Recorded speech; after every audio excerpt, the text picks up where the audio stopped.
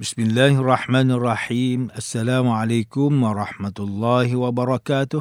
Innal hamdalillah nahmaduhu wa nasta'inuhu wa nastaghfiruh. Wa na'udzu billahi min shururi anfusina wa min sayyiati a'malina. Man yahdihillahu fala mudilla lahu wa man yudlil fala hadiya lahu. Asyhadu an la ilaha illallah wahdahu la syarika lah wa asyhadu anna Muhammadan abduhu wa rasuluh.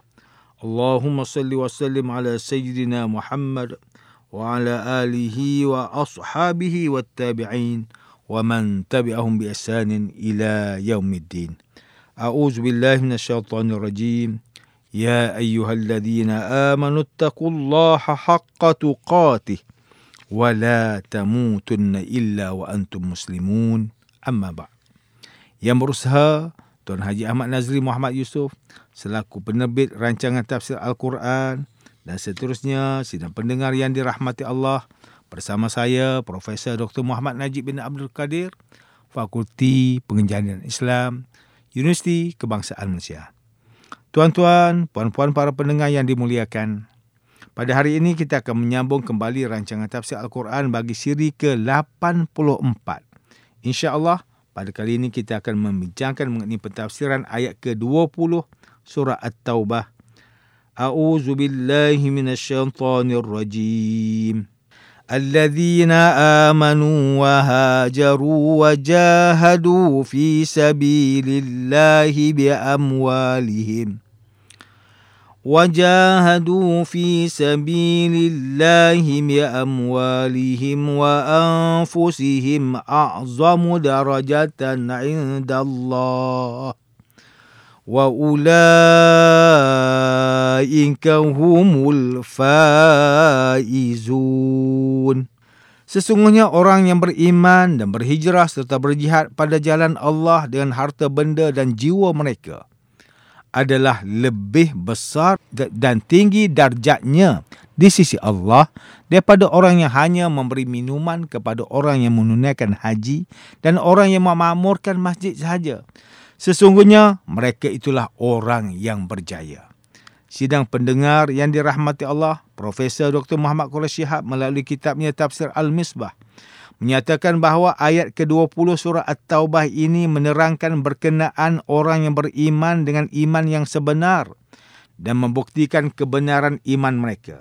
Antara lainnya ialah dengan taat kepada Allah Subhanahu Wa Taala dan Rasulnya dan berhijrah dari Mekah ke Madinah serta berjihad di jalan Allah untuk menegakkan agamanya dengan harta benda mereka dan diri mereka. Adalah lebih agung darjatnya di sisi Allah. Dan mereka yang sudah mempunyai ketiga-tiga sifat ini, maka mereka itulah yang sangat tinggi kedudukannya. Perkataan hum yang bermaksud mereka selepas perkataan ulaika menjadikan ayat ini mengkhususkan syurga bagi orang yang memenuhi sifat tersebut. Tentu sahaja pengkhususan tersebut tidak bererti bahawa orang yang tidak memenuhinya tidak akan mendapat syurga. Bukankah tidak semua Muslim dapat melaksanakan ketiga-tiganya?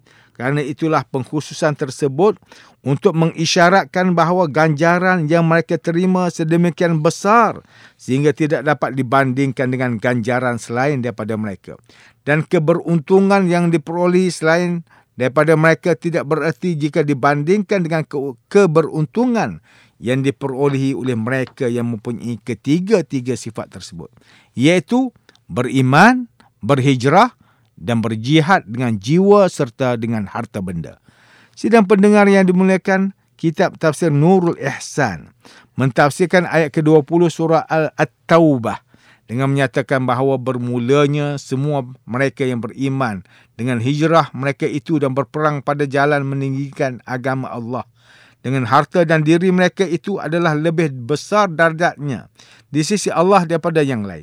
Dan mereka yang mendapat kemenangan syurga ialah golongan yang terlepas daripada azab neraka. Mereka itulah golongan yang diberikan rahmat dan keredaan daripada Tuhan dan syurganya. Bagi mereka syurga itulah nikmat yang berkekalan selama-lamanya. Pahala yang amat besar akan diberikan kerana kesanggupan orang yang berhijrah meninggalkan ahli keluarga dan perniagaan mereka. Manakala Ustaz Salahuddin Abdullah dan Ustaz Omar Khalid melalui kitab mereka Tafsir Mubin mentafsirkan ayat ke-20 surah At-Taubah dengan menyatakan bahawa sebanyak manakah pahala yang besar itu adalah merupakan suatu persoalan yang tidak mampu dijangkau oleh akal fikiran manusia. Abu Hayyan menyatakan bahawa setelah Allah Subhanahu Wa Taala menjelaskan 3 sifat orang beriman, iaitu beriman, berhijrah dan berjihad dengan jiwa dan harta benda, maka Allah Subhanahu Wa Taala akan memberikan balasan dalam 3 bentuk nikmat pula, iaitu rahmat, keredaan dan syurga. Dimulai dengan rahmat kerana ia adalah nikmat yang paling sesuai untuk iman. Manakala keredaan pula ialah balasan yang paling setimpal dengan jihad. Manakala syurga pula ialah balasan yang sepadan dengan kesanggupan berhijrah meninggalkan kampung halaman. Manakala kitab Tafsir Inspirasi mentafsirkan ayat ke-20 surah At-Taubah ini dengan menjelaskan bahawa orang yang beriman dan berhijrah serta berjihad di jalan Allah dengan harta dan jiwa mereka adalah lebih tinggi darjatnya di sisi Allah. Mereka itulah orang yang memperolehi kemenangan. Berjihad bererti perjuangan di jalan Allah dan ia merupakan suatu bentuk pengorbanan diri. Intinya terdapat dalam iman yang bersungguh-sungguh dan ikhlas serta pekerjaan yang tidak kenal penat lelah. Pena seorang sarjana atau suara seorang mubaligh yang bersungguh-sungguh ataupun harta kekayaan seorang penyumbang mungkin merupakan bentuk jihad yang sangat berharga. Sidang pendengar yang dirahmati Allah, demikianlah tafsir bagi ayat ke-20 surah At-Taubah menurut pentafsiran oleh para ulama. Ayat ke-20 surah At-Taubah ini menjelaskan bahawa Allah Subhanahu Wa Taala menunjukkan contoh sifat yang dimiliki oleh orang beriman, di mana dengan keimanan yang kuat itu menatijahkan tindakan untuk menyahut seruan hijrah bersama Nabi Muhammad sallallahu alaihi wasallam. Menerusi ayat ke-20 surah At-Taubah ini juga Allah menunjukkan bahawa timbal balik iaitu ganjaran di sisinya sangat luas. Penekanan pada 3 sifat yang mesti dicontohi oleh umat Islam pada hari ini ialah beriman, berhijrah dan berjihad. Beriman artinya benar-benar meyakini kekuasaan Allah yang tiada bandingan dalam segala hal. Berhijrah pada zaman ini pula bermaksud berusaha meninggalkan perkara yang buruk, bergerak dari fasa kurang baik kepada perkara yang lebih baik untuk kebaikan yang dituntut dalam agama. Sesungguhnya orang yang berhijrah itu adalah dengan meninggalkan larangan Allah. Dalam hijrah ada ketenangan dalam ketegangan dan ada bantuan ketika kesusahan. Itu ialah sunnatullah orang yang berjihad.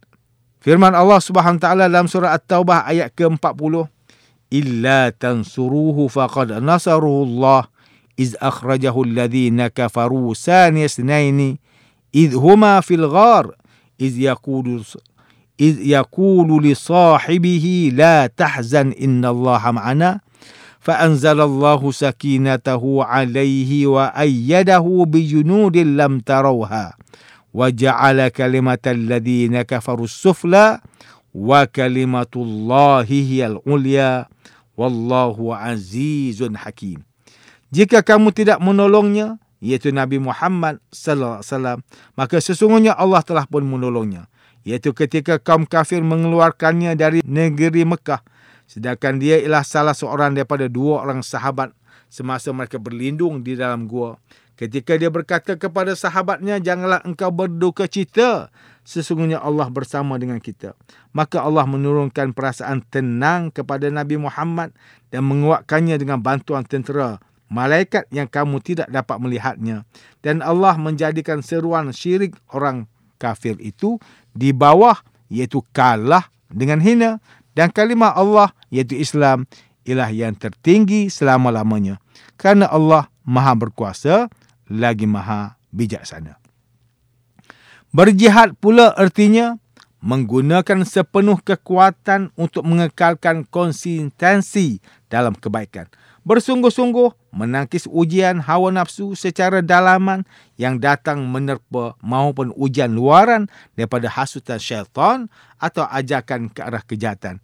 Demikianlah penjelasan ketiga-tiga perkara yang seharusnya kita fahami dengan baik. Sidang pendengar yang dimuliakan, antara pengajaran yang boleh kita ambil daripada tafsir ayat ke-20 surah At-Taubah ini ialah: pertama, setiap Muslim hendaklah berusaha memiliki keimanan yang kuat sehingga mampu menangkis cabaran di akhir zaman. Iman ialah perisai utama dalam kehidupan. Kedua, umat Islam hendaklah mengamalkan konsep hijrah dan jihad dalam menguruskan setiap aspek kehidupan. Sektor ekonomi dan politik umat Islam perlulah sentiasa ditambah baik tanpa meninggalkan prinsip Islam supaya membuahkan kejayaan selepas hijrah. Sidang pendengar yang dirahmati Allah, sekian sahaja rancangan tafsir Al-Quran pada hari ini. Semoga kita semua mendapat manfaat daripada perbincangan ilmu ini. InsyaAllah, mudah-mudahan kita akan bertemu lagi pada siri rancangan tafsir Al-Quran yang akan datang. Wabillahi taufiq wal hidayah. Wassalamualaikum warahmatullahi wabarakatuh.